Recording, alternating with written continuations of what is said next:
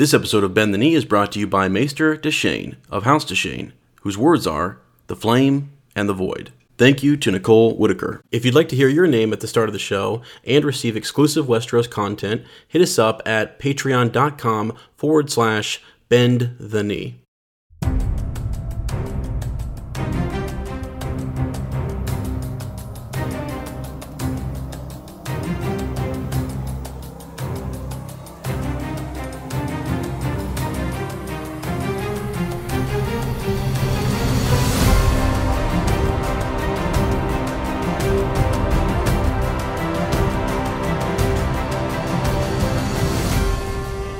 Hello and welcome to Bend the Knee, a Song of Ice and Fire podcast.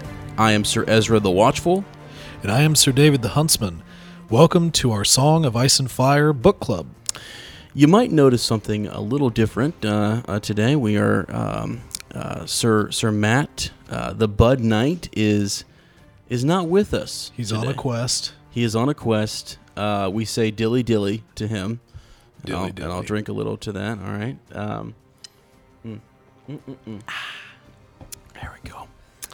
He is out west. You know, he's just doing his thing. So Yes, Portland of the Kingdom of Oregon.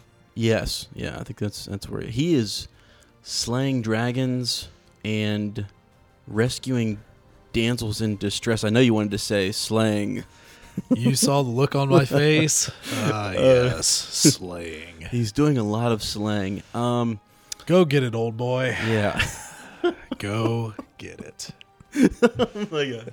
So anyways, we wish him the best out there. He will be back hopefully next week. You know, we always have kind of a revolving group of guys in here.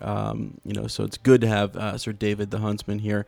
And we're jumping to the first small council segment. All we have in the notes for this is dilly dilly. Dilly dilly. So how's it going, man? What have you been up to? Oh, it's going good. You know, just getting back on track, trying to get the workout routine back and stop eating like a slob, like a winter slob. Yeah. That's. Do you think we should start just like getting back to nature, our roots, hunting? You know, like you have to hunt for your meal, right? Oh yeah, Kill it. You know, absolutely. Gut it. All right, cool. From I think nature to the table. that would probably help us a lot, wouldn't it? It'd help us a lot. Okay, cool beans. I'm getting messages here on my phone. People are trying to stop me Very from podcasting. popular. They're trying to stop me today, but that's not going to happen. That's good, man. Yeah, I'm with you on that. I've got to get back to the gym. Oh my gosh. Here recently in life, I've been trying to do a little, just some meat and a little bit of vegetables. Oh yeah. And then a little bit more meat. Sometimes Protein, I get some, bro. Yeah, I get some cheese in there, which has protein as well. So, yeah, they dairy. tell me, and A little bit of rice, maybe some carbs. I don't know, man. I mean, I figure I got the mead, so the carbs are in There the you mead. go. So Exactly. I think we're good there. I don't know, but yeah. Anyways, so we also use this segment to kind of talk about updates on the show and Gerwatch. And I checked Gerwatch, and there's really not much going on there. And as for show stuff, I think this week it's kind of weak. So we'll see. And again, we kind of record this ahead of time. So if something did come out, at the beginning of the week, we might do a little response on Thursdays. Thursdays have been fun. We do like our follow up Thursdays and get a little extra podcast in there. We sneak it in every once in a while. So yeah. All right. So let's head over to the Maester's study.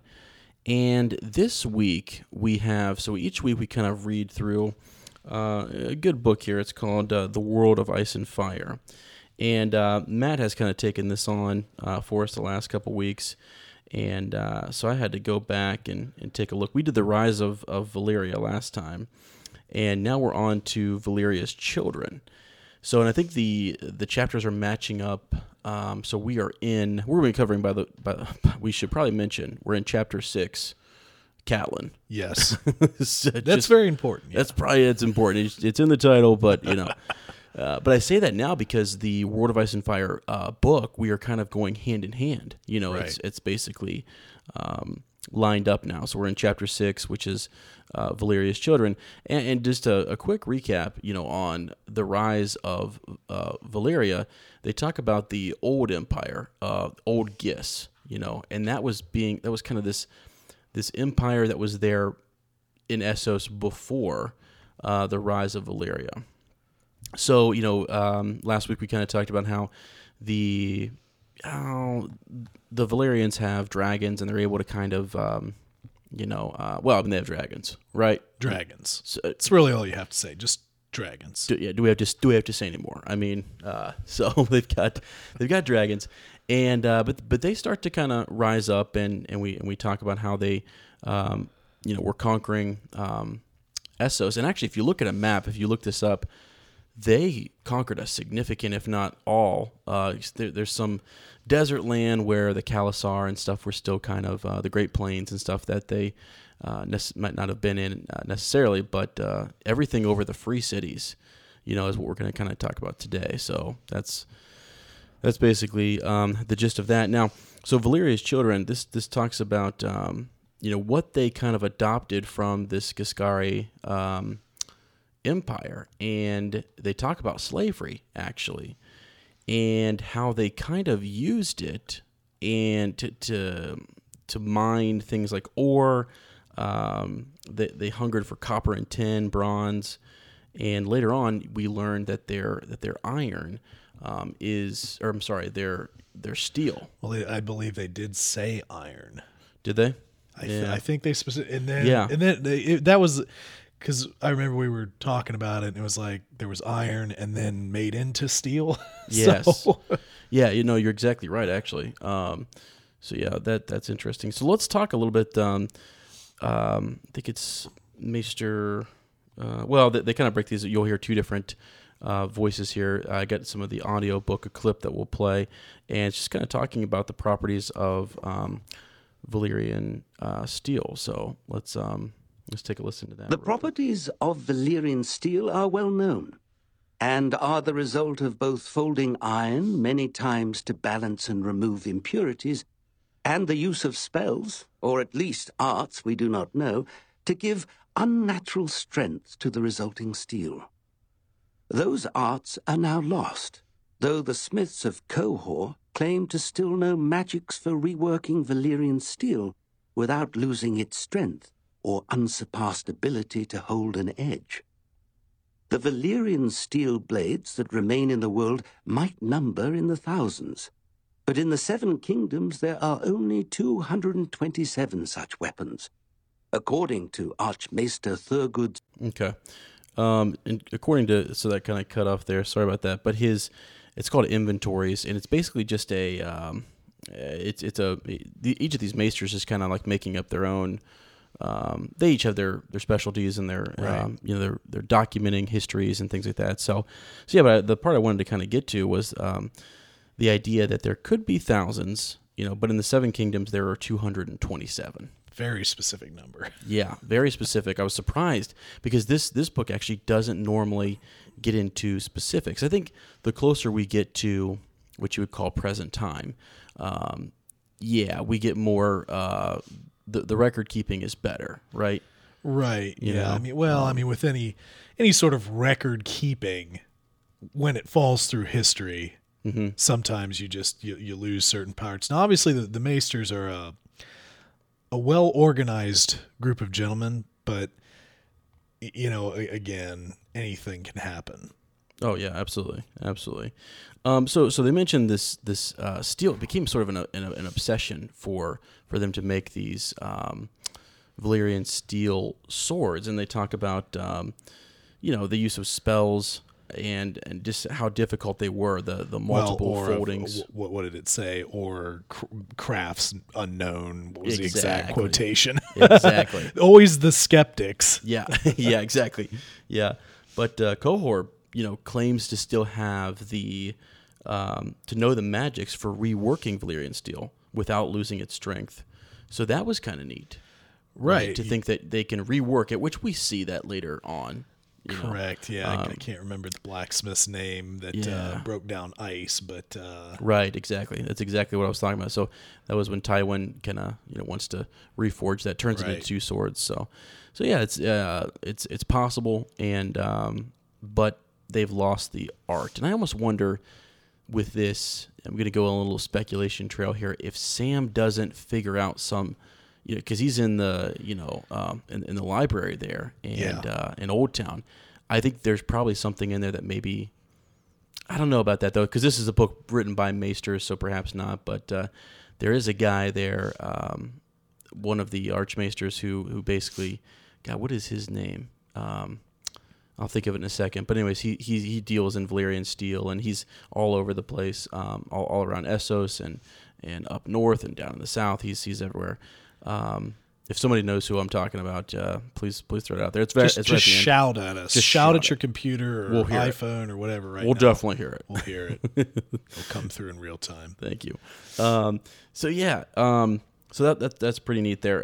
Just wanted to hone in on that. Now it goes on to talk about the basically the free cities and how they're established, how they're basically the governments there, the ruling bodies, and things. And one in particular that I thought was interesting is Braavos.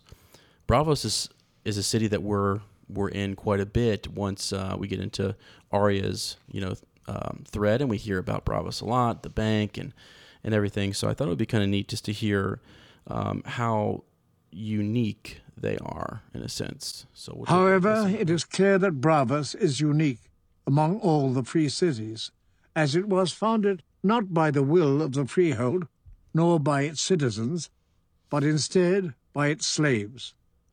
According to the tales of the Braavasi, a huge slaver fleet that had been out collecting tributes in human flesh from the lands of the Summer and Jade Seas became victim to a slave uprising instead. The success of this uprising was doubtless dependent on the fact that the Valyrians were wont to use slaves as oarsmen and even sailors, and that these men then joined the uprising. Seizing control of the fleet, but realizing there was no place nearby to hide from the freehold, the slaves instead elected to seek out some land far from Valyria and its subjects, and founded their own city in hiding. Okay.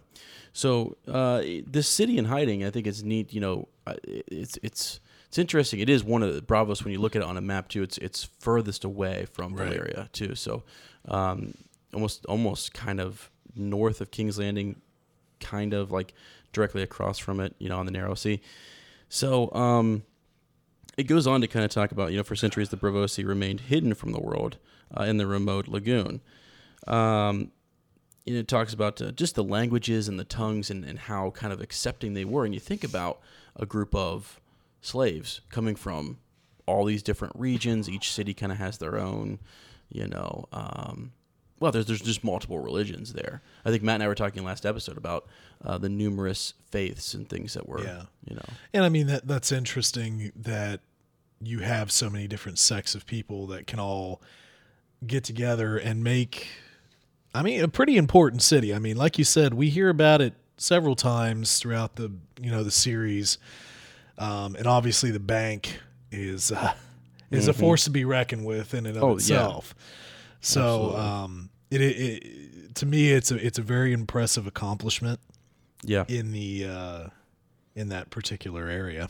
Yeah, it absolutely is. And this goes on a little bit further just to kind of hone this back in. It talks about the free cities, but then really what it gets back to is the idea that some of these conquerings, this rise of Valyria, the children of Valyria, and what happens here, it's lost in the Doom. Right. And so some of the trophies and the things that they might have had of their conquest, those are gone. So it actually says, in short, the names and numbers of the people who fell to Valyria are unknown to us today. What records the Valyrians kept of their conquest were largely destroyed by the Doom. There you go. And it finishes up just kind of talking about... it goes on to, now we're getting into the arrival of the Andals, So we'll kind of bridge that in the next chapter. But it's very interesting to look at Valyria and what happened there. There's a lot of mystery, a lot of things that we don't. Was it just natural? Was there something magical? Was it what was it that caused the earth to open up and basically swallow? Yeah, I mean there are several different theories about that. Well, because I don't remember if maybe you were talking about it, but wasn't there the whole theory like some of the free people of Bravos had potentially in some form or fashion had caused the doom. I can't remember exactly what that conversation was. Yeah, we're always kind of speculating and theorizing, but yeah, it would be. I think there's the Maesters are going to tell us that it was something natural, and there are quotes. There are more quotes about it in the series, which we'll get to. But I've almost always wondered if there wasn't something supernatural to it. Well, we're living in a world of dragons and magic. Exactly. Yeah, exactly. So there's got to be something there. But for the whole, for all of Valyria to kind of, I don't know, it's crazy. It's crazy. So, but yeah, we can get into some more speculation on that later. I think it's neat because we need that to happen for there to be the last, like the Targaryen household, right, and that at Dragonstone and so on. So. Okay, all right. The Maester study. Again, we'll be back on track next week with Matt guiding us through that. So we just wanted to play a couple clips. If you haven't listened to the audiobook, definitely check it out. I love listening to. They're great. Yeah. So, okay, we are on to the reread, and we are into. This is actually we're going to recap last chapter, which was chapter 5, right? John. Yep. Chapter 5. Okay. John. And if you guys would like to participate in the recaps or the summaries, we now have got a telephone number. Oh yeah, we've upgraded. We're big time now. I mean, it's professional show right here. I'll just say bend the knee. That's right. Call it what it is. Professional podcast. No, but we have a Google Voice number that if you guys want to call in, and if you're one of our patrons, that's a perk that you guys get is you could leave a voicemail with the recap, a voicemail with the summary, and we will play those here. If you want to handwrite those too and just send them in an email, that works all the same too. So, but of course I wouldn't be able to pull it up when I need it. What's the number? What's the number? As we're writing it. See, I'm giving you time to get your pen out, okay? There you go. All right, so it's 614-547-2350. And, of course, just as a general reminder for those of you who have taken the black, yes, it is highly encouraged that you give that number a little ring and maybe recite your... Recite your vow and it'll be played. Oh yeah, we got a little something. Podcast. We got a little something special we got a little something today. So stay tuned till the end because we have some goodies at the end, some fun stuff. Okay, so into the recap we go. Chapter 5, John. Let's recap that real quick. Sir David the Huntsman, take it away. So. This is very, very vague, guys. But no, so I figured you would embellish a little bit. Oh, I love embellishing. Yeah, I mean, this is obviously John from his point of view. John is finally finding advantages of being a bastard. So he's getting a little drunk, having a couple drinks with the boys. Oh yeah, enjoying his company a little better than the king and his children and his company, who he finds a little disappointing. Mm-hmm. Yep. Good old Rob is flirting with Marcella, which why not? Why not? I mean, intermingle those families, baby. You only live once, and I mean, you got to understand too that they're all young. Yes. The show is in a way a disadvantage because they don't really match the ages in the books, but they're young kids and young adults, so a little flirting, it's good. Right.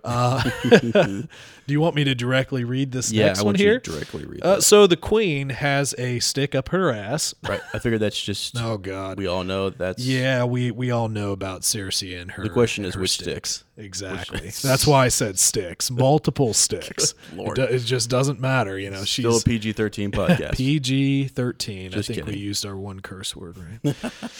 All right. So just a normal, average, everyday in Winterfell. Big old feast. A lot of celebrating. Again, the king coming to Winterfell is a huge deal. Yeah. And then finally, Jon has a saucy conversation with Tyrion. But the two end up having a mutual respect for one another. And what is the? Oh God, I should get ostracized for this. What is the direct quote? All dwarves are bastards in their father's eyes. Yeah. So they have a lot more in common than what would meet the eye. I thought that was really clutch. That's a really good moment. It's good in the show. Oh yeah. And it's even better in the books. I mean, just they're actually I think quite honestly it actually might be better in the show. I think. Well, it is the Peter Dinklage show. That's what I'm saying. Peter Dinklage. Yeah, I know. He's great though. And I think that's sort of what makes it. And just he's what Matt and I don't know if you heard this last week, David, but Tyrion, like when Jon comes out of the hall, he's like up on this ledge and does like this somersaulting, like backhand acrobatics. Stand. What happened? What happened to that? I mean, like so. I don't know if maybe we should call up Peter and just be like, hey, Pete, can you do a backflip? Well, I guarantee he. Why didn't you do it in the show? I guarantee he did do it. He's pissed that they cut it out. They cut that out. Yeah, that's probably right. That's right. So, all right, that's good. That's chapter 5. Jon, just a quick recap there. Our summary. So today we are on to chapter 6. Catelyn. So this will be from her perspective, and Cat and Ned are lying naked in bed together. Naked. I just want to start off by saying that. So, basically, if you, I don't know if there are junior listeners.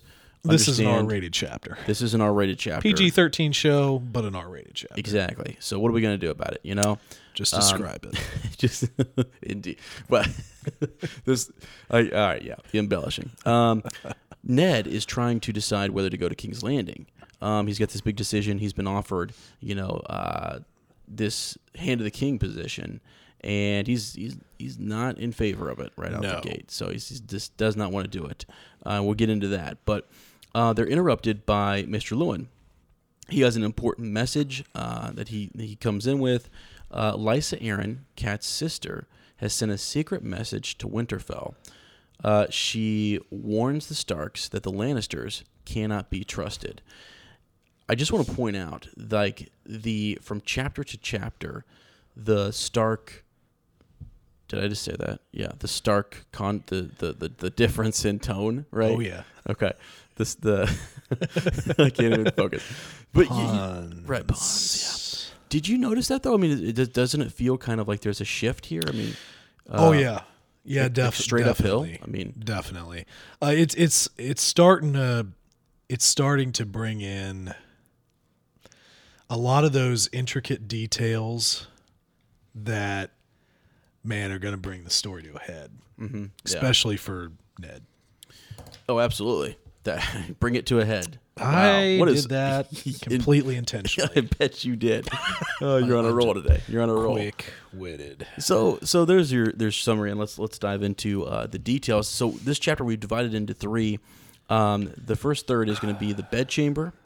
The second third is going to be the false bottom. And the third is going to be Jon's mother. So let's dive into that first little bit here and see what we can tease out. Is that the right word? We're going to tease it out. I think it is. Yeah. When you're in the bedchamber, that's what you do. Exactly. So this I liked. I kind of forgot about this until you mentioned it. That they start to kind of talk about the room, and they describe the heating system. Yeah, it's actually kind of important when you think about it, although be it sort of an offhanded kind of descriptor. But Winterfell is essentially on a large natural hot spring. Yeah. And they have harnessed the heat of this hot spring through the castle. So the stones are warm to the touch. Catelyn's bedchambers were the hottest. They were. It says that. So no need for a fire in there. The fire's already ready. But I did like this line here. Scalding waters rushed through its walls and chambers like blood through a man's body, driving the chill from the stone halls, filling the glass gardens with moist warmth, keeping the earth from freezing. I mean, dude, this chapter, this is where I love Gur in his writing. You know what I mean? Yeah. You literally, like, that's actually a pretty clear, like, we know what that's like, almost like a metaphor for, right? Yeah. And we're in the bedchamber, and you get that. It's actually, I think, good because you kind of see the Starks as like these stony, unemotional, like Kat earlier on is talking about how Ned and the Starks are just different. You know? Oh, it continues on. Yeah, they're just a different breed of people. They are, and but it's neat to kind of see how she is just how in love they are. You know what I mean? Because they are in love, and you always kind of wonder what would have happened. His whole situation with Brandon being killed, and she's betrothed to him. You're glad that it worked out. You know what I mean? I get this sense that this is one of the only times where we really get to see. Not the only time we get it later in King's Landing, but like they're passionate. It's an intimate, passionate scene between a married couple, and it's probably about as intimate as you're going to necessarily get, especially right now without kind of all the tension. Right. There was another part in here that I found, kind of interesting because, Catelyn always kind of has articulated that, Winter Run, Winter Run, my God. Winterfell is not necessarily, her home. Yeah. Yeah. But it does have this little tidbit, again, speaking about the heat of the castle. Right. The warmth reminded her of River Run for days in the sun with Lysa and Edmure, but Ned could never abide the heat. Yeah. Yeah. So I mean, she has little reminders of her home here. So which is good. Yeah. Well, there's the sept. He put the sept in, so that she could worship her gods there, and I think that's really interesting, and she's then able to kind of use that with her children and teach them, her faith essentially, and that's good for them when they go south. Well, it was a great union between opposites in a way, because again, you have the North and you have the South. But this was a good union. So hey, Ez, do you want to get into the fan fiction hot and steamy? I think we need to. I think Deep it's time. and sweaty. I want you to read that line. Actually, did you see the paragraph I'm talking about here? Or is it right before that? Yeah. So when they let's see here. This is yeah. Here we go. Let's just roll through this. So when they had finished, right, Ned rolled off and climbed from her bed, as he had 1,000 times before. He crossed the room, pulled back the heavy tapestries, and threw open the high, narrow windows one by one, letting the night air into the chamber. Like I said, it's a good. I like this chapter just because you get to see this intimacy with these two, and it's a good, clean, clean air quote scene. You know what I mean? They're married and they have kids together, and they took something pretty awful, and you when you think back on Robert's Rebellion, it's like, okay, cool, this great. It's awesome they were able to kind of reconcile things and And, Right. And we'll get into a little bit more about that as the chapter progresses. right, because the way it starts versus the way it ends is very, Right. very different. Yeah. So I'll just continue here, maybe. The wind swirled around him as he stood facing the dark, naked, and empty-handed. Yeah. Oh, so he's just basking in all of his stark glory, just windows open, wind rolling. Yeah. And Catelyn is just, she pulls up the furs and just watches him. Well, here, I'll read a line for you, too. I think this is one that we were kind of... I think this gets to the core of what we're talking about here. Her loins still ached from the urgency of his lovemaking. It was a good ache. She could feel his seed within her. I mean, it's great. I just thought... I'm sorry, I lost it there just a little bit. Just the delivery was fantastic. Well, here we go. I mean, she prayed that it might quicken there. We're 14-year-old boys, aren't we? We are, and we apologize. But Shoot. I mean, it's, it had been 3 years since Rickon. She was not too old. She could give him another son. Isn't that crazy? The reason I kind of wanted to get into it is because I read that, and you don't get that from the show. No. At all. That she still is hopeful here to, was she pregnant? I'm actually thinking now in my head to later chapters. Did this ever become a thing?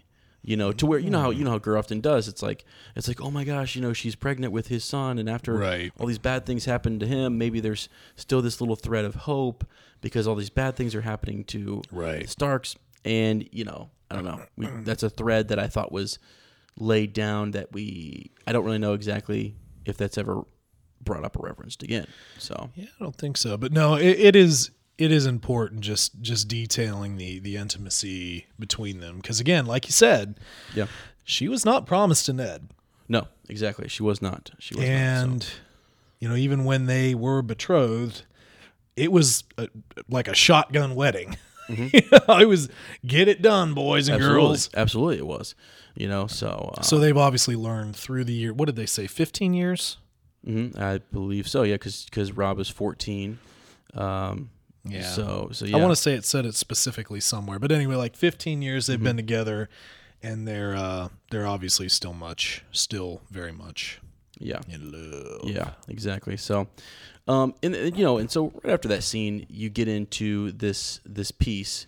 They say that the lovemaking was urgent. Yeah. And I mean, honestly, he has a decision to make. And he's got some pent-up stress. He's got some things going on. So what you're saying is he's not a 60-minute man. No, exactly. So That's a grandpa reference, by the way. Oh, was it? Okay, good. Yeah, good. It's an old song. All right, good. I'm a grandpa. I really appreciate that. I'll have to look it up. This is why we bring Sir David the Huntsman on here, just so you guys know. All the crack pop references from the 50s. Oh, my God. Got it. So, when you think about... he says right here on the next paragraph, I will refuse him. And, Cat says, you cannot. You must not. He says, my duties are here in the north. I have no wish to be Robert's hand. He will not understand that, she said. He's a king now. He's not like other men. And so they have this back and forth sort of argument, and I'm kind of surprised. Were you surprised that she... Well, and that's the thing, because like in the show... Ned was a little bit more resolute about this, and Kat was kind of the one who was like, she didn't want this to happen. And I mean, she doesn't really want it to happen, but she's kind of reminding him of his duty and the fact that, what it had been 9 years since he had seen the king. Yeah. So in 9 years, a person can become very different with the level of living that he has been doing as a king, and he's more used to people just doing as he asks. Exactly. So yeah, I think in a way maybe she doesn't quite understand their bond. Mm-hmm. Yeah, true. Because I think he even says here somewhere that we're closer than brothers. Oh yeah, okay. We were closer than brothers. He loves me. If I refuse him, he will roar and curse and bluster. And in a week, we will laugh about it together. I know the man. Mm-hmm. Yeah. So her viewpoint of this is you can't refuse a king, and he's saying he's my brother. I can refuse him. We'll laugh about it, and then we'll go our separate ways. Well, yeah, honor and duty and family. Those are things that are important to Cat, right? I think you talked about this before we started, and this idea that he basically has to. She feels like there is no way to refuse him. I mean, she goes on to say that the king is a stranger to you. That's where you're right. She doesn't understand the relationship that he had. I mean, he fought a war, for his sister and for Robert and all of this, and they fought a war together. Gave up the throne for Robert. Exactly. He screwed everything up for Robert. Yeah. Yeah.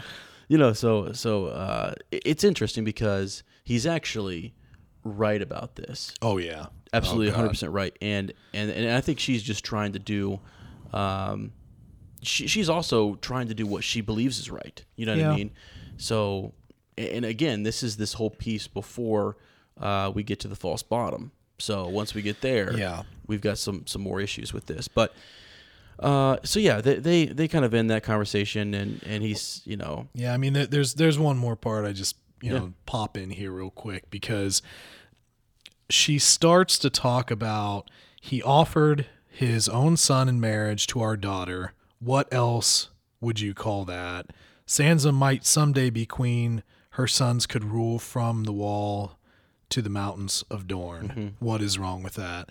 So she's also looking at this from a, I don't know, I don't want to necessarily say a political side, but kind of it's posturing. I mean, it's securing legacy. There you go. It's the legacy, and I mean that's if you really look in history and feudal societies, that's important anyway. Mm-hmm. Everybody wanted their line to continue and be strong. So when we look at this for what it is, for a time period that we can equate it to, minus dragon magic. Exactly. That whole idea of legacy is very important. So well, and it's interesting the difference in like the response that he gives, because these Northerners are a little strange. Yeah, they're not necessarily. There's not a lot of scheming to usurp the Stark name in the North. You know what I mean? Whereas you do get that in the South. You have had different, you've got Casterly Rock, which is now run by the Lannisters. Right. And things like that. So they're a different breed. And he starts to kind of talk about her age. She's only 11. She's only 11. Yeah. And Joffrey is, And then she says, Crown Prince and heir to the Iron Throne, Ned. Right. And then I was only 12 when my father promised me to your brother Brandon, which brings me to a fairly important kind of paragraph here. Uh-huh. I don't think none of this is in the show, but obviously you hear about Brandon Stark and his end, but what does Ned think about him? Right. That brought a bitter twist to Ned's mouth. Brandon would know what to do. He always did. It was all meant for Brandon. You, Winterfell, everything. He was born to be a king's hand and a father to queens. I never asked for this cup to pass to me. Yeah. Which is, I mean, my God, if you need one paragraph to describe the character of Eddard Stark, there you go. No, preach it. I mean, that's actually really a good point, because it's more about, I think it's twofold here. It's the situation that he lost his brother, right? And that all of these things have happened. Lost my father, lost my brother. The focus is on Brandon, but it's the idea that this is not what I planned. Life has thrown this at me, and I'm in this situation. And that's kind of what Kat says to him next. Is that this is the cup that has been passed to you, and then she smacks him down. Yeah. I mean, seriously, and kind of says, "Get over it." This is what has been dealt to you. But normally we don't see a crack in Ned like that. You know what I mean? Yeah, I It's mean, not something. So it's again the intimacy of this Yeah. of this room. it's important. Yeah, that he's able to share these things with Kat, and I wondered if that did weigh on him. You know that in the beginning phases of their relationship, the idea that Brandon was, or Catelyn was promised to Brandon. Well, I would say to that anyone who's listening is think about it for a second. So there's a girl out there, you don't really know her. Yeah. You got a brother, older brother, they're gonna get married. Heck yeah, bro. You're the man. Right.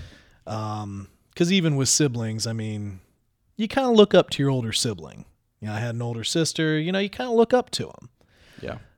So there's that piece of it, and then all of a sudden he's gone, and now you guys are getting married. Yeah. Yeah. I mean, it doesn't matter what time you live in. It is kind of a weird psychological thing. For sure. Well, and it says that custom decreed that he do this. So did he have someone before her that he had his eyes on? Ooh, yeah. That's deep and sweaty. I don't know. I'd love for somebody to kind of, number one, write that fanfic, and we're gonna create a segment. We're gonna have to create a segment. Oh God! Oh, the fan fiction you could make in this book. Yeah. God, you thought it was weird reading Harry Potter fan fiction. Hey, yeah. On that podcast that shall not be named. That's right. That's right. So yeah, it's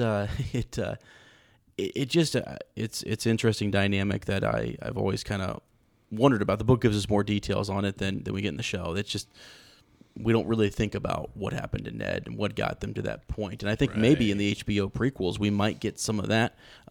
Matt keeps telling me they're shooting down the idea of a Robert's Rebellion, but I'm still open to it. I mean, listen, I love prequels as much as the next guy. Yeah. I want it. Yeah. I do. I think it would be cool. Yeah. I want to see them get some giant actor to wave a battle axe and just be the badass Robert Baratheon that is written about, instead of seeing the fat Robert Baratheon that we get in the Game of Thrones show. Oh, yeah. That would be epic. Just smashing Rhaegar Targaryen into the ground. Oh, that would be. It would be. And what people don't think, I think sometimes people think, we know that story. Yeah. No, I don't think that we do, though. I think we know we have an outline, but that's it. We've got bullet points. We don't have Flesh it out. Exactly. There's a lot there that we could actually go in more detail with. I think they may years down the line, but I think initially it'll be something different. All right. Yeah. Back into this chapter, though. So let's see. So she starts to kind of think about so the custom had decreed, but the shadow of his dead brother still lay between them, as did the shadow of the woman he would not name, the woman who had borne his bastard son. Yeah. So that's briefly dropped here. Just little sprinkles. A little sprinkle, and then we'll get to that in the third here. But put a pin in it. Yeah.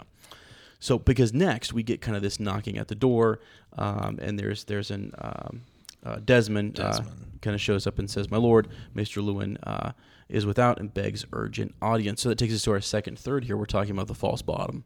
The false bottom. It's a big deal. This is very different from the show. So not very different, but it's it's more neat intricate, and clever. Yeah. And it actually sets Lysa up as is far more clever. Yes. Far more clever than she was portrayed in the show. Yes. Yeah. And not that I had anything wrong with the portrayal in the show, but this just, she's got a brain. Let me put it to you that way. Yeah.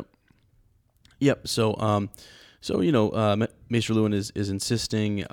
He's begging urgent audience. That's not something a maester would typically do. Either, one of their children has been hurt, or there's a urgent message from, there was a raiding maybe or something that he needed to notify Eddard about. So it's rare that, because they were given orders, not to be disturbed. Right. Because they're passionately making love. So it was urgent. Yeah, exactly. So you want to read the maester description? Yeah. I just thought, I don't know, I just think it's kind of fun when we get some of these descriptions of these guys. So The maester was a small gray man. His eyes were gray and quick and saw much. His hair was gray, a lot of gray. Mm-hmm. What little the years had left him. His robes were gray wool, trimmed with white fur, the stark colors. Its great floppy sleeves had pockets hidden inside. Lewin was always tucking things in those sleeves and producing other things from them. Books, messages, strange artifacts, toys for the children. With all he kept hidden in the sleeves, Catelyn was surprised that Maester Lewin could lift his arms. Man, it actually, when you if you didn't know the rest of the series, and again, this is a reread, so we're you've seen the show, you've this is maybe a first read for you, but for us it's a reread. The idea that these maesters, from what's described right here, you would think wizard-like. You would start to kind of think that these guys are, there's more to them. Absolutely. Than what meets the eye. And there's a lot of theories out about the maesters, and I love to listen to the conspiracies, about that they're truly in charge of things, who's checking what they're sending. What's the quote? Those who write history. Yes, yeah, exactly, yeah. Just saying. So anyways, kind of neat. But they have a really good relationship with Maester Lewin. Right. So, we're about to see how good a relationship. It's very good, yeah. So let's see. He says, "Pardon for disturbing your rest. I have been left a message." And this is interesting. There's no rider. There was no raven. There was simply he was sleeping, and he wakes up to find a box. Correct? I mean, yep. he doesn't know carved wooden box, how it got there. Servants didn't see anybody. No, exactly. And so that starts to kind of, irritate Ned a little bit. Just the idea, like, okay, what? I don't like the game. What's going on? This is, he likes things to be straightforward. Yep. And so a wooden box, you say, Catelyn said, inside was a fine new lens for the observatory, and this lens is a sort of a signal / key to Catelyn, but it also was, I think, more for Mr. Lewin. He continues to kind of investigate the box, and he finds that it has a false bottom. And then, Catelyn also kind of breaks in here. A lens is an instrument to help us see. Mm-hmm. So, she's clever. She's not just, your stay-at-home mom. Oh, yeah, no, yeah, exactly, yeah. Indeed it is. Yeah. So Catelyn could feel the dread stirring inside her once again. She has real good intuition, she's got good gut feelings about things. What is it that they would have us see more clearly? So I'm going to turn the page here, but so they start to investigate the box. Let's see. Anything we want to read from this? He just says he found the message concealed in the false bottom when I dismantled the box, but it's not for my eyes. Ned holds out his hand. I'm Lord of Winterfell and all. Mm-hmm. Let me have it. And Lewin did not stir. Pardon, my lord, the message is not for you either. It is marked for the eyes of Lady Catelyn and her alone. May I approach? Yeah, yeah. So it's marked. It's got the seal that they can see the blue. It's clearly from the veil. Let's see. The wax was the moon and the falcon seal of House Aaron. So that was interesting. But so this is where she gets out of bed, the furs drop away from her nakedness, forgotten. So clearly she's comfortable with the maester, and she says that later. He's he's helped her bear a few children back in the day.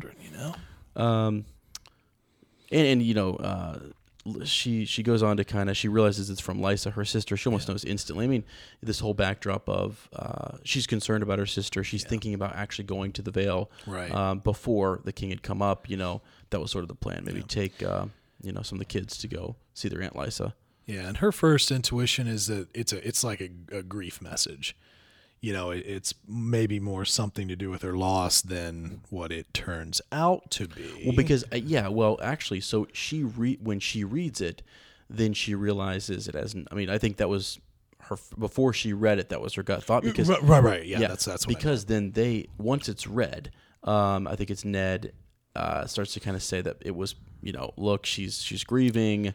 This is a little excessive, but we think about the box, the false bottom, the way it was hidden, the lens, the clues, the secret language. So we learn here that there's a secret language that Lysa and Catelyn had in communicating with one another. Yeah, so multiple layers of security here. So you have the metaphoric lens, the false bottom in a carved wooden box delivered by someone, right, mm-hmm. unbeknownst to the maester and the servants, and containing a message that is then in a secret language. Yeah. So this again, like I said before, this is kind of noting the cleverness of Lysa. She's not. Yeah, I mean, is she a little off? Yeah, mm-hmm. But she has a brain. Absolutely. When she knows the urgency of this. When she firsthand, got to witness.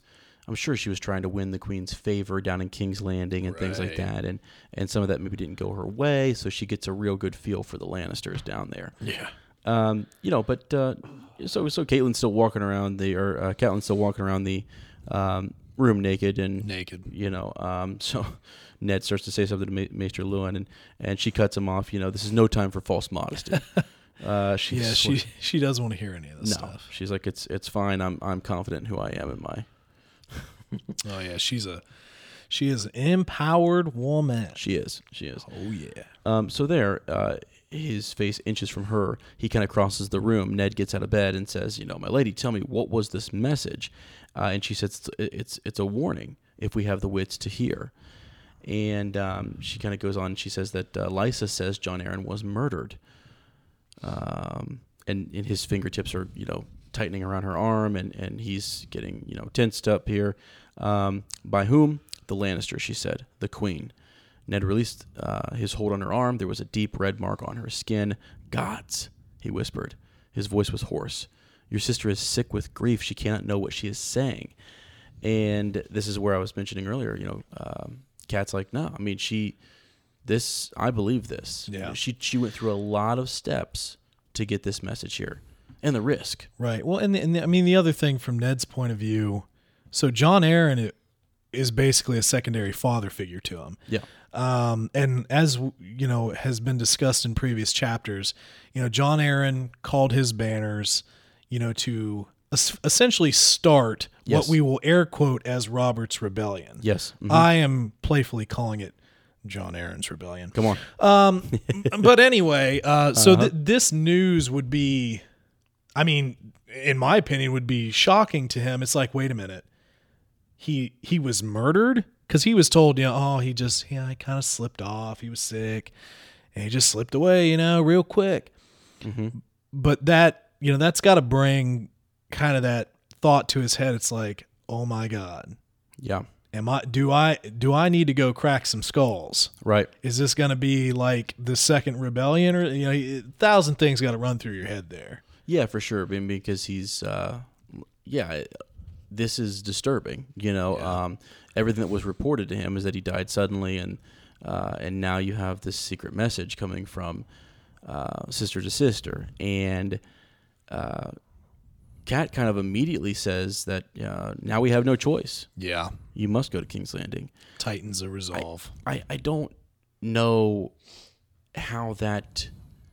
I'm surprised, actually, that didn't...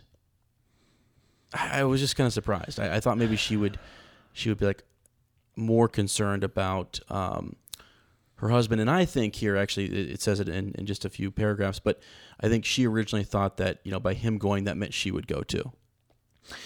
Yeah, I think so. But I also wonder, Eddard is kind of a legend. Mm-hmm. I mean, if you really look, the guy's a legend. He survived things that he probably shouldn't have. Yep. And there's the whole Sir Arthur Dane story. That's right. Yep. And of course, later on, obviously, way later on, we can talk more in depth about that much later. Yeah. But anyway, the story goes, I mean, he killed him. And he survived Robert's Rebellion, and he was a driving force behind it. He was in all these battles, and he did all these marvelous things. Do you think maybe Catelyn thinks her marvelous husband just standing naked in the moonlight is maybe a little bulletproof? Yeah, I think so. That's so. a good call. Maybe Eddard with his giant Valyrian steel sword can just go down and do whatever he wants. I don't know. I mean, that's a really good point. It just seems like, she doesn't necessarily have that urgency and concern where, oh my God, maybe it could be my husband. No. Ed is going to go knock some heads. When she kind of thinks he's untouchable, right? Like you're saying, and then Maester Lewin kind of backs it up by saying that the hand of the king is a powerful position. It's the second most powerful position in the kingdom. Who's going to, and his best friend, his brother, is on the throne. Right. Who would oppose him? You know what I mean? But and I think that's a little bit of the naivety of the North in a way. Yes. It's the simplicity of their thought because they don't want to think about the politics and the backstabbing. But unfortunately, they can, to their point, I can just fight my way out of it. That's really not how King's Landing works. You're spot on there. They can just swing their sword and the loyalty. They really believe in those ideas that they're loyal, that they're good, that they're doing the right thing, they're on the right side of this, so they should win. And not the case. This is the Game of Thrones. If it only were the case. Yeah. Goodness. Okay. So as I said, Mr. Lewin is kind of saying, you could actually protect Lysa Arryn and her son from that position. So that's another play, right? Is to kind of say that he could protect the Vale as Hand of the King. Right. Because right now, the way she's talking and sending this letter, they're probably concerned about her. Well, yeah, she continues the hard sell as well. Another point, you say you love Robert like a brother. Would you leave your brother surrounded by Lannisters? Yeah. Cat, come on. I know. What are you trying to do here? Win Salesman of the Month? I mean, the others take you both. He turned away from them. So, and he brings up a good point here. There's something that they're not thinking about. Like, they think he is bulletproof, as you say. And he says, my father went south once to answer the summons of a king. He never came home again. Yeah. Let me just let that linger for a second. We talked about it a couple episodes ago and what sort of started Robert's Rebellion. And, I mean, think about it. He lost his father, his brother. I mean, just awful, what the Mad King did. So, Maester Lewin says a different time and a different king. Yeah. But so he says he says yes. He seated himself by the chair, and he says, Catelyn, you shall stay here in Winterfell. Whew. His words were like an icy draft through her heart. No, she said, suddenly afraid. Was this to be her punishment? Never to see his face again, nor to feel his arms around her. Yeah, I mean, it's... that's why I brought up earlier that the idea that I think she was pushing for this because their combined powers. I think she is more savvy in the political world and field. The two of them complement each other well. They are one. Mm-hmm, exactly. They really are. Yeah. And I think she's shocked by this. And so then they get into this discussion of, like, the children. What should we do with this one, with that one, and so on. So that's a good little... Let's go ahead and split up the children. Right, exactly, yeah. Let's kind of learn, more about that. So, there has to always be a Stark in Winterfell. I was looking up some images today about the North and different things, and I came across the letter that the little bear writes... saying that she only recognizes, one king in the North, and his name is Stark. And really, when you read about that house, and I don't mean to get into too much here, there is so much more to that house than the little bear. I know. I mean, I love that part in the show because she was just this little 10, 11-year-old badass. There's a lot more to that. There is, and I've seen theory episodes on the role that they'll play and the role that they have played. It's different in the book than it is in the show Little Bear too. Island. Yeah. So, okay. another thing here, he wants Cat to rule in his stead, essentially. It's his way of trying to protect her. Yeah. He knows, and I think he even says here somewhere, we might have went past it, or it might, I don't know, but he said, what was it? Something about like it being a pit of adlers or something like that, a pit of snakes. Yeah. So I think Kind of not wanting her to go there. He just doesn't want her to potentially fall into the pitfall that is King's Landing. Yeah, for sure. And he also wants her to take care and help Rob. Right. Because Rob is going to need to learn, and he's going to basically he would end up ruling if when he comes of age, if he's still if Eddard is still Hand of the King, he becomes Warden of the North. Right. When is the official time when they become a, quote, man? I don't know. I kind of thought it was 17 or 18. Yeah, I guess because he's 14 right now. He said, he will become a man, but I guess I never really. For some reason, I was thinking it was 17, but I don't know. Okay. Yeah. So, I mean, technically, he'd have a little bit of time, but yeah, he wants a good, honest counsel to make this boy a man. And a ruler, a good ruler, and Warden of the North potentially. Yeah, I think this is pretty neat here too. Where he talks about Maester Lewin. He says, "I trust you as I would my own blood. Yeah. Give my wife your voice in all things, great and small. Teach my son the things he needs to know. Winter is coming."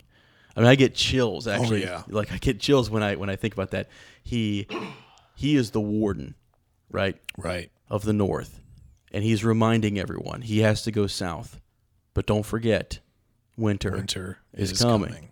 I mean, that they're always, I just think it's such a cool thing that they're always thinking about it. It's ingrained in them to always watch and to be, to wait. And their relationship with Night's Watch is so close. And I just think it's epic. It's so cool. And Maester Lewin understands it. I think he has grown to love this house. Oh, yeah. So. Intricate part. Yeah. What of the other children as? What should we do? Rickon is too young. He's too young. 3, I think. Yeah, so he has to stay. He's going to stay with his mother. But Arya, Bran, and Sansa, they've got to go south. Yep. Actually, I think they were talking about Bran going somewhere to be sort of like a ward, kind of like the thing about that is like, so obviously Sansa, they're still planning on the wedding to Joffrey, and then the past time that Arya learned the ways of a southern court, a few years she will be of age to marry too, so they want her to be more refined because she's the tomboy of the group. Let's see if I can find that, because they had talked about Bran. Okay. Bran can bridge the distance. He's a sweet boy, quick to laugh, easy to love.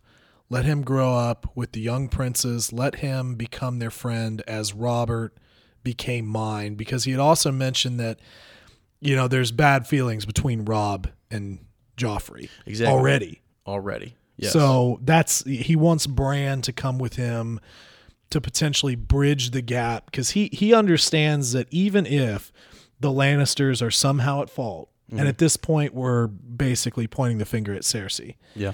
He's still he understands at least enough to know that he can't completely alienate the children, and he's hoping that those children, between his children and their children, can somehow bridge the gap and get him the hell out of the South and back to the North. Well, like you say, I mean, I guess next in line is Joffrey. Right. So, Sansa would then be queen.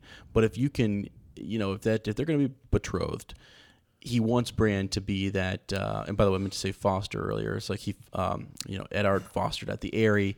It's the idea that bringing Bran to kind of do that, and to if he's friends with Joffrey, then it's easier. You can sort of see, I could buy into this family. I want, to, be, I guess, family through marriage or whatever. You're right. Right. So how old is Bran now? Bran in this, let me think. Let's see. Is he old? Sansa's 11. Yeah. So he's younger than that. I want to say. Well, I was trying to equate. I don't remember how old Tommen is. I was wondering how close they were in age. I think they're closer. So in yeah, age. little Bran Tommen running around, just tearing up King's Landing. Yeah, we have to look that up Yeah, to get their exact ages. Let's look it up. But yeah, how dare you bring that name up again on this I've done it episode. twice. Jesus. I want to remind you of your humble beginnings. Please do not. Okay. So anyways, they're talking about the kids here, and they decide. I mean, Kat does not want to part with Bran. She is No. That's almost, you can almost see like a favoritism, like just a love there that she can't bear it. Yeah. So still too young in her eyes, and still growing up, and she gets to keep Rob.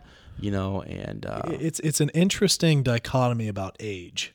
It's like, oh no, she's the right age. No, he's too young. Oh, it's like they're so close. I know. What's the difference? right. Yep.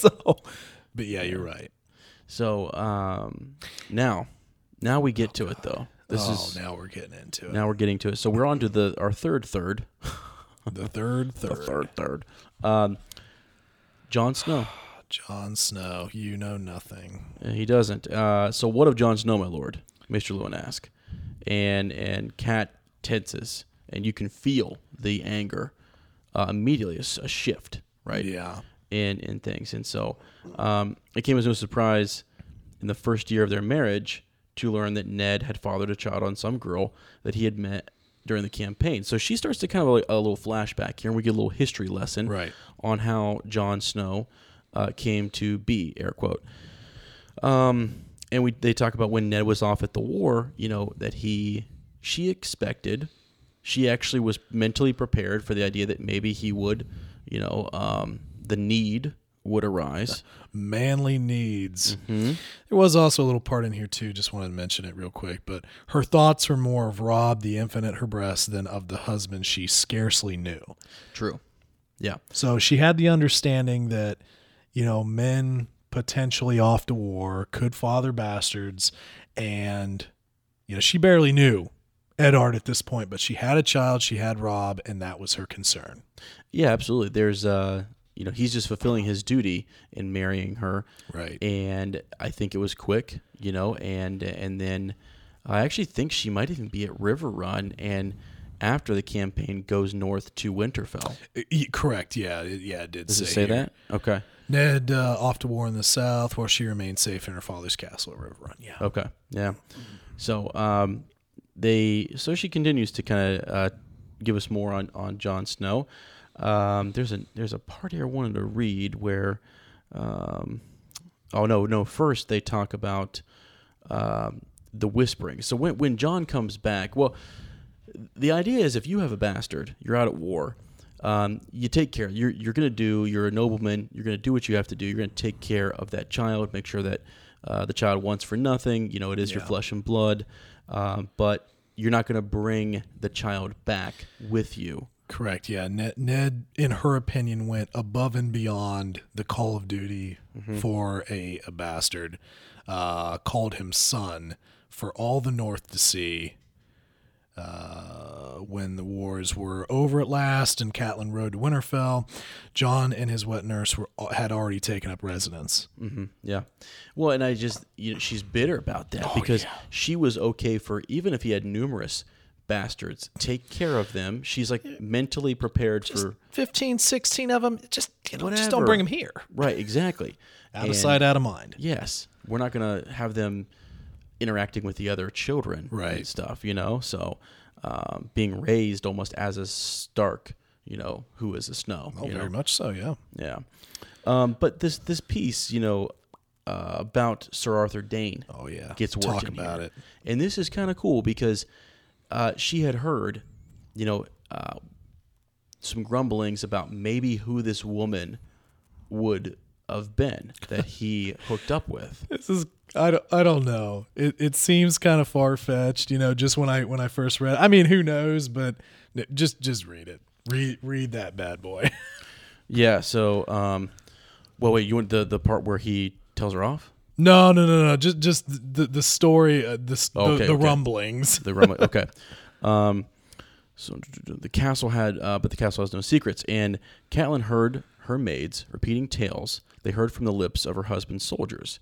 They whispered of Sir Arthur Dane, the sword of the morning, deadliest of the 7 knights of Aerys Kingsguard, and how their young lord had slain him in single combat, which, making him this epic hero, right?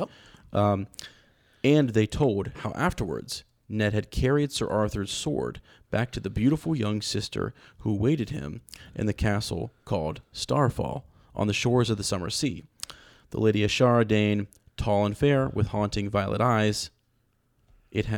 Violet eyes just Violet eyes kind of stuck out to me. I went to look at her wonder why. Her history. Yeah. It had taken her a fortnight to marshal the courage, but finally, in bed one night, Catelyn had asked her husband the truth of it. Ask him to his face. Now, just before we go on to the next thing, Yeah. doesn't this sound like one of those dime store Fabio romance novels? Yeah. Well, I mean, he killed Sir Arthur Dane, the greatest knight in all the 7 kingdoms, and then took his sword to his beautiful sister with the violet eyes and then had a bastard. Yes. I mean, come on. I mean, yeah, that's a whole novel in itself right there, isn't it? I mean, It just, I don't know. I get how that sort of stuff could happen given the age, but it just sort of seemed, it just made me chuckle a little bit. oh no, absolutely. So I'm sorry. I know you really like this line. Let's bring it out. This is good. Pop yeah. So she asked this question to his face. That was the only time in all their years that Ned had ever frightened her. Never ask me about John, he said, as cold as ice. He is my blood, and that is all you need to know. And now I will learn where you heard that name, my lady. So he's just my lady too, right? Damn. Yeah. He's pissed. Oh yeah. And she pledged to obey. She told him, from that day on, she told him, where the whispers had came from, and they had ceased, they had stopped. Ashara Dane's name was never heard in Winterfell again. Never again. Not even a shot. No, nothing. Mm-hmm. Goodness. Well, and can we go on a tangent for a second? Do it. Okay. Because some of the theories around this, they kind of, it's the timing, of this, after the killing of Sir Arthur Dane, is there enough time in which for he to have this, one night, whatever, have the child, all of that good stuff? I don't necessarily know. I'm sure there was a time and period where he went back to King's Landing and things were settled and you moved troops around and you secured your area. Right. Yeah. I mean, there would have been time in between, that particular fight with Sir Arthur Dane and then him going back. But yeah, timing's interesting. The situation of conception, potential conception. Yeah. I don't know. It's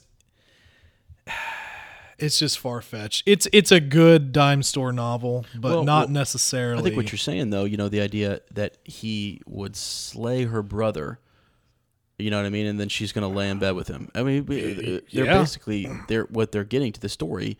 The underlying truth there is that he would have forced himself on her. I mean, seemingly. Right? Seemingly, right? I mean, she's not going to... You killed my brother, take me. Yeah, no, exactly. So, and again, that goes against, what we know about Ned Stark. Right. I think the gesture to take the sword back to where it belongs says a lot. Yeah. That's who he is. And that's now, where that's the actually sword interesting. belongs. Was that confirmed, though? Yes. Do we know that for a fact that he did take the sword back? Okay. And that's what gives a lot of cadence to, a lot of grounds for these rumors. Yeah. Okay. But that's a glossed over that. Yeah. So when it's not actually, I don't think it's. Well, it's stated here. Is it canon? It's canon. It's canon. So you think about that. You get into his character, right? And the only thing that's out of character in this whole bit is that he actually has a bastard. That he has a bastard. You know what I mean? Or that he has intercourse with someone who's not his wife. Because he does the honorable thing in taking the sword back. He does the honorable thing in taking the air quote bastard back and taking care of this boy and raising him as his own. Granted, even the mightiest can fall, and the most righteous can do for sure the unrighteous thing. So it wouldn't be without believability, but I mean, my God, this is Eddard Stark. I know. Well, the other thing too is I know the show has gone this route. I mean, they've revealed a lot to us in the show, but yeah, spoilers. What if it goes different in the book? What if it takes a different turn? Oh, I doubt it, but you never know. You never crazy bastard. And then just to continue on that, whoever Jon's mother had been, Ned must have loved her fiercely. Yeah. For nothing Catelyn said would persuade him to send the boy away. Yeah.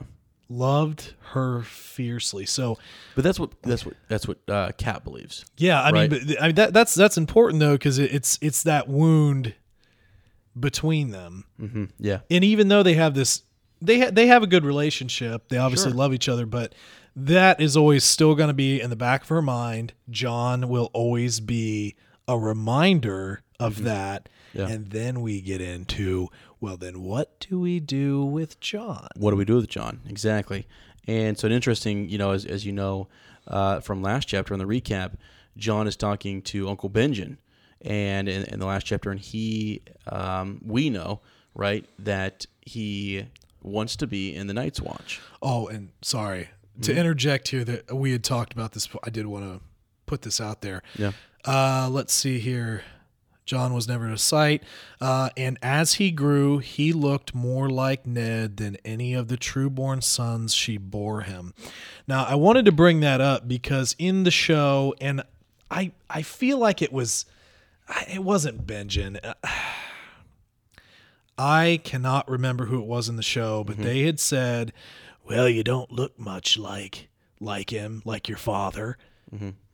But in Speaking here, of Rob or Jon? No, of Jon. Jon, yeah. But then in here, Kat's like, well, he looked more like Ned than his true-born sons. Yep. So it's just a difference between the show and then this book. Of course, different people can have different perceptions, but I'm just going on what I see here.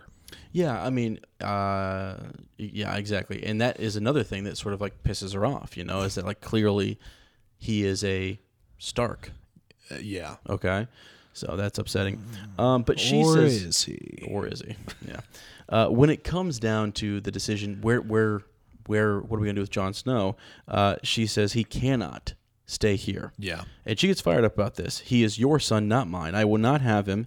It was hard, she knew, but no less the truth. Ned would do the boy no kindness by leaving him here at Winterfell. And it's just sad. It's a sad story, and you almost wonder.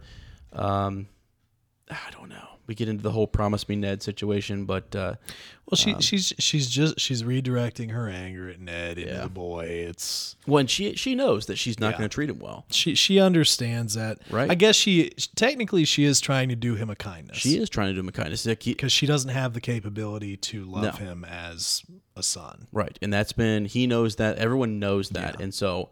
If you need to decide what to do with him. He's not my son, right? So, then of course Ned kind of tries to go back. I cannot take him south. There's no place for him in the court.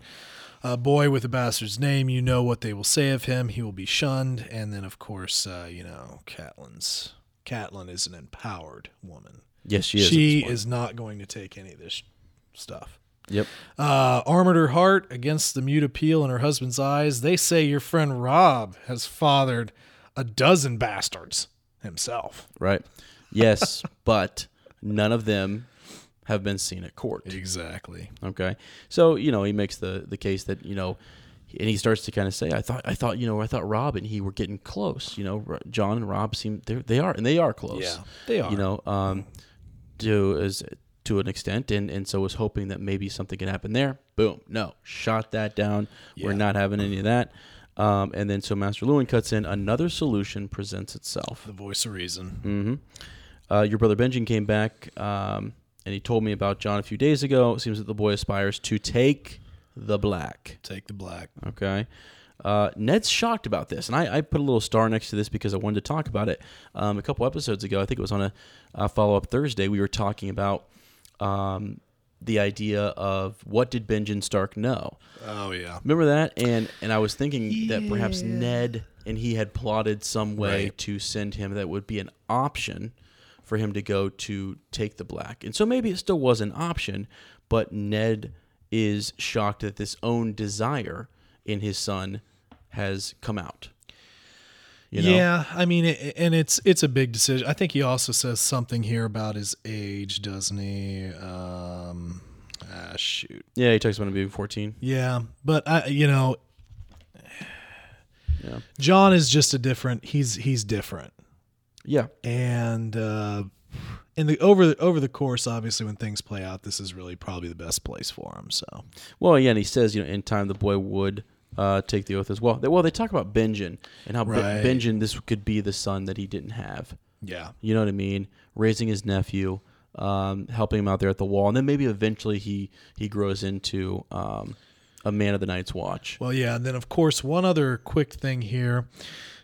He would in reference to John, he would father no sons who might someday contest with Catelyn's own grandchildren for Yeah. Winterfell. Yeah. So she is, in a way, irrationally fearful Yes. that he is in some way more Stark Yeah. than her own children. Yep. And that somehow he's going to do a Blackfire rebellion. Exactly. Good call. And come back and claim the name Stark from her own children. That's exactly what I was going to say. I'm so glad you brought that up because I think, history repeats itself, and maybe Yeah. she's a student of it and she's thinking to herself, you never know. Not that John would, but the grandchildren of the grandchildren's grandchildren. True. You know what I mean? Could. Start to say, well, hey, we have a claim. A new name emerges and they become, but she doesn't understand the North. Yeah, I mean, A Stark will always, and like we already said too, though, with Eddard's treatment of John, that kind of reinforces a little bit of her bias because at the same time, it's like, well, this isn't how you guys are traditionally supposed to treat bastards. You're not bringing them here for all the world to see and calling them son and blah blah blah. So, I mean, it to me, it's an irrational fear, but only because we know more about John's point of view, and we're starting to see his character. Yep. But for her, being that she can never truly love him as a son, she wouldn't know that, and she loves her children. Yes. She loves her children. She wants them to be successful. She wants them to be happy. And any threat to that, which coincidentally, as we get later on in the series Absolutely. and Yep. more into the Catelyn storyline, that becomes more relevant. It does. You're right. So You're right. anyway, but that's spoilers. No, you're right. It gets right down. That's the thread. We've laid it, and we'll get back to it. Just laying it. So they continue to talk about the Night's Watch and what this would mean. And here's the part that I think you were kind of looking about. Maester Lewin kind of says it could be a great honor to serve at the wall. Ned says, and even a bastard may rise high in the Night's Watch.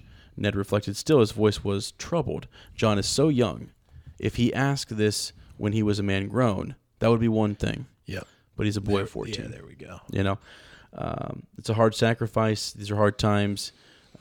So it is what it is. Now, so they kind of make the decision that, yes, this is what we're going to do with John. It's decided he cannot stay there. So the best thing for him would to be with his uncle. And there's he can be proud of what he does. And I think the North has more respect for maybe some of the men of higher rank in the Night's Watch.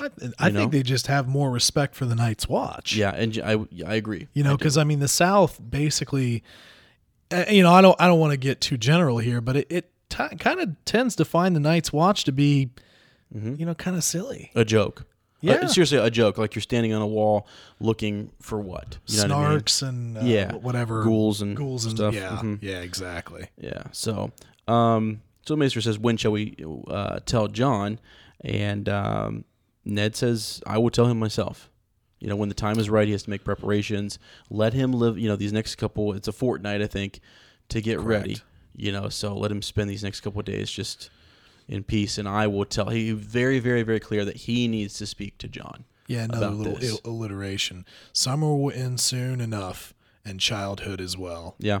When it comes time, I will tell him myself. Yeah. So Yeah. It's great. That's actually pretty powerful for the rest of the series because, yeah, summer will end in childhood as well. Yeah. Yep, absolutely.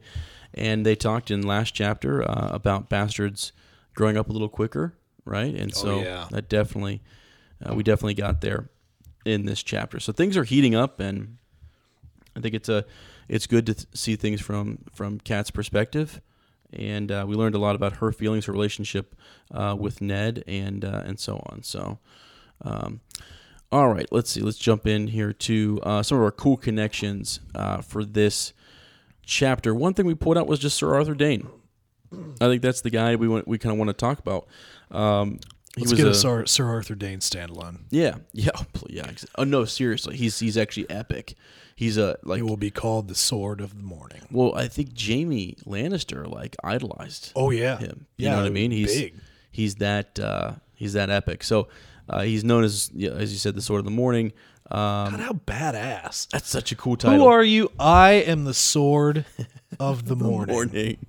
Bend the knee. What? I know. Oh yeah.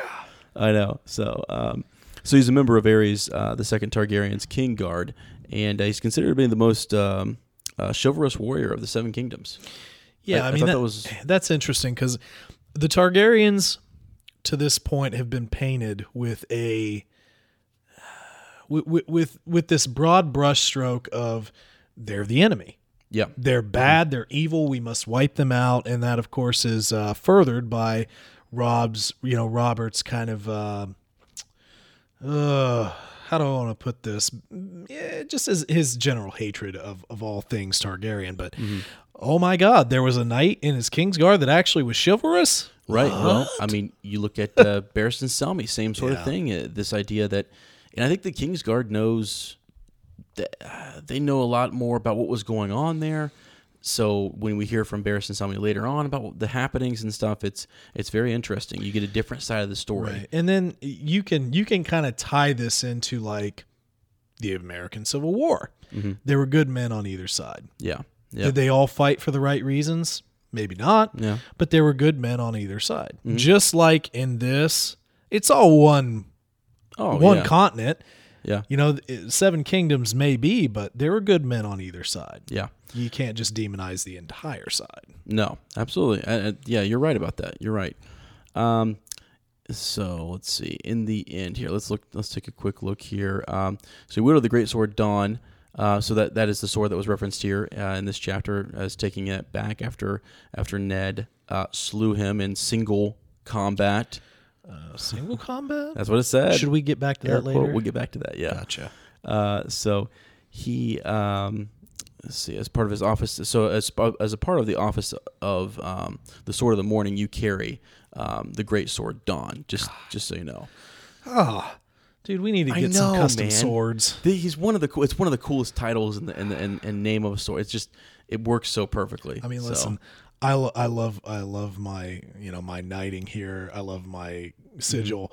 I think we need to get custom swords. Yeah, I think we do too. We'll work on that. Got it. We'll work on that. So it just kind of we looked at some of the wiki page here and talking about just how he won over some of the small folk. He went in to sort of defeat the Kingswood Brotherhood, and just the way he is sort of interacting with the small folk, and in the end, he slew the Smiling Knight in single combat and ended the threat of the outlaws. Following that victory, he knighted Jaime Lannister, who later would become the sworn brother in the King's Guard. So he's a champion at a couple of tourneys. He's actually best friends with Rhaegar Targaryen, which I thought was interesting. Which is cool. Yeah, super close. So he's one of the knights that he takes, that Rhaegar sends to the Tower of Joy. He trusts him, with something super precious and meaningful to Rhaegar. What was that? I don't know. Spoilers? I don't know what Maybe that was. Later? I don't know what that was. Maybe we don't even know. Yeah. So let's see. Sir Arthur Dayne broke 12 lances against Rhaegar in the tourney at Storm's End, losing to the prince. So it looks like he won once versus the Prince Targaryen. Looks like he defeated him at Viserys' birthday tournament. And then he loses him at Storm's End, and then he loses again at the tourney of Harrenhal. So, okay. So Rhaegar's no slouch. No. And isn't that interesting? He's the crown prince, and we read in the Dunk and Egg series that Great they book, by really the way. great book, right? But they couldn't they weren't able to really hurt one another. Do you remember that? That was in the trial by Yeah. the trial of 7. But it was the Hand of the King was there, and he actually defended Dunk, and he said, "Don't worry, the Kingsguard, they're sworn to protect me. They can't Right. touch me. Like, I'll take them out on my own." Yeah, I mean that's that honor bound Right. sort right. of thing. I just wondered how that worked in jousting. You know what I mean? Well, yeah, that's an interesting thing. I mean, We can look more into that, but I just thought that was kind of interesting. but there again, I mean, you got to think about it. So, I think we can all agree Rhaegar was a pretty awesome warrior. Yeah, absolutely was. I don't know. Maybe Rhaegar was like, Dane, just do it. yeah, We need to sharpen the axe here, so to speak, metaphorically. Mm-hmm. Let's break some lances. yeah. And then just to wrap up here, there's more to him, but we didn't want to go into super detail on it. But he's one of the 3 knights. It's he and Oswell and Hightower that take on Eddard Stark and his friends at the Tower of Joy. So just kind of wanted to toss it out there. But that's our cool connection of the week. We could honestly do a whole podcast on Sir Arthur Dayne, I think. I think we should. I think we should, too. We'll see if we can do a little follow-up Thursday. Oh, yeah. You know what I mean? Great character. Yeah. So, all right. Our next segment is just we have little. So that's it for our cool connections. Next is send us a raven. So basically this is time for you guys to share either a thought, a comment. You can send us an email. Yeah, we want to hear from you. I mean, obviously we like to babble about all this stuff on here, but we want to hear from you as well. You guys have great theories, I'm sure. So send them to, what's the telephone number is? Oh, yeah. So we've got 614-547-2350. That's 614-547-2350. Give it a call. Exactly. So yeah, and you can also send us an email to at btkcast@gmail.com. And guys, we'll read these out. We want more of these. We had a few last week, and we're getting new listeners every day, which is really awesome. So kind of young in this reread, so still kind of figuring things out, getting the phone number out there and what have you. So. We actually have almost reached our goal on Patreon too, so we'll jump. Ooh, what do we we got coming if we hit that goal? Oh my gosh, we got a little cookbook on the way. Oh goodness, food reviews, Yes. brother. Yes, I know. Yes, And just a quick note on that: the format for that will basically be we'll kind of film us cooking it, which will be a little video that you can watch, and then afterwards, what we'll do is we'll sit down, we'll eat it, and then we will. Whatever theory is on the table, we will eat our meat, and our cheese, and we will discuss. I'm looking forward to it. Looking forward to that, It's too. fantastic. All right, so this is Man the Wall, and we actually have one of our patrons has decided to take the black, and so this is basically an opportunity for them to. If they pledge a certain tier, they can. It helps the show. We've gotten some good stuff from Adam Parker, and God, yeah, he blows up the the phone all the time. I constantly hear ding ding ding ding. Yeah. Here's Sir Adam Parker, Yeah, I brother, know. right there going. He's got great stuff going. He really does. So yeah, feel free to get in there. I mean, basically, if you're in on some of those Patreon tiers, the things you can do. We mentioned the recaps. You can record a recap for us. You can, and those are almost guaranteed that we'll play those recaps. Yeah, be and a part of the show, and you can make them kind of funny too, because like today. I mean, we just kind of improv it a little bit. And wait, you're telling me that wasn't super serious? Well, we did have a script, but we deviated from it quite a bit. Oh, which I'm very happy for. good. I like it. So anyway, so this is Jamie. Let's listen to her. Basically, take the black here, guys. So. Hi there. My name is Jamie Cleanan Smith. I'm from the great state of Colorado, and here goes my Night's Watch oath. Night gathers, and now my watch begins. It shall not end until my death. I shall take no wife, hold no land, father no children. I shall wear no crowns and win no glory. I shall live and die at my post. I am the sword in the darkness. I am the watcher on the walls. I am the shield that guards the realms of men. I pledge my life and honor to the night's watch, and for this night and all the nights to come. Yeah. Thank you. Guys, no, thank you, Jamie. That is so actually really cool. I have to bring up to the actual Google Translate of that. It was hilarious. But no, we should actually look up. I think I love just hearing. I mean, it's cool just to read the passage, to read the vows, and to and even though sometimes they seem a little quirky and weird, but you're taking the black. You know, you're taking the black. So, so thank you so much for the support, Jamie. However, we really appreciate that. You did add something on a little earlier that we should probably bring up. Yeah. Where would you like to take the black? Yes. Okay. Yeah, and so you can take it. You can make your vows in a sept, right? Or you can do that in front of a heart tray. Let us know what you would prefer. Yeah. So if you want to add to that when you take the black, you can kind of mention that. So I was hoping I could see here real quick. We were reading earlier Google does this translate of the voicemail, and it was absolutely hilarious. So when we were looking at, oh yeah, there we go. Thanks, buddy. Let's click on that one. Yeah, I hope so. Oh, there it is. There it is. So just so you know, Jamie, Google decided that your name is Jamie Clean and Smith. I just want you to know that. 2 surnames. So, and by the way, hit us up. We got to work on your getting you in the Google Doc and get you. Matt is on vacation right now. We were kind of joking at the beginning, so he'll be back with some of the working on our sigils. Get you the sigil. Yeah, we need some house words. Yeah, we do. Absolutely. Need some house words. Those are that's probably one of the more fun parts. You know what? I don't think I've created house words yet. You need to. I have a sweet sigil. Yes. No house words. Yes. So slacking. Night gathers. So I'm just going to read this. This is kind of funny. So I hope you don't mind. This is just how Google came up with this. So, so my name is Jamie Clean Smith. I'm from the great state of Colorado, and here goes my May 9th. It's just I'm like, Google, what's going on here? Watch out, night gathers, and now my watch weakens. It shall not end until my desk. I saw signal wife, whole, Bill Land's father. No children.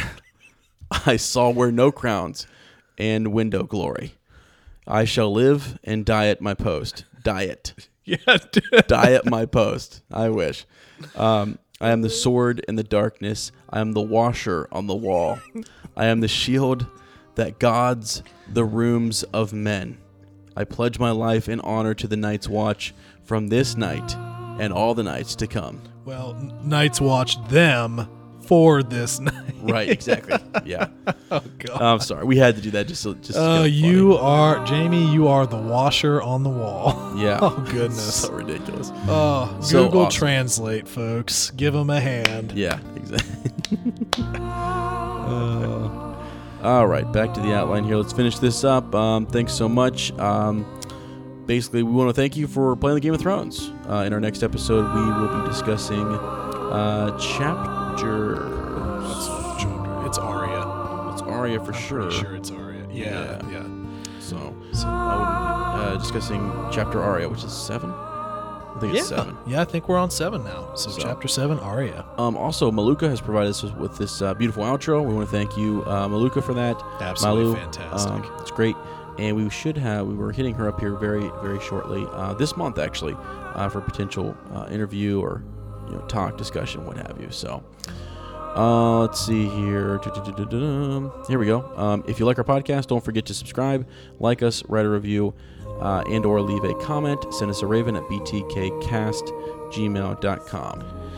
We'll see you in a week. And remember, family, duty, honor.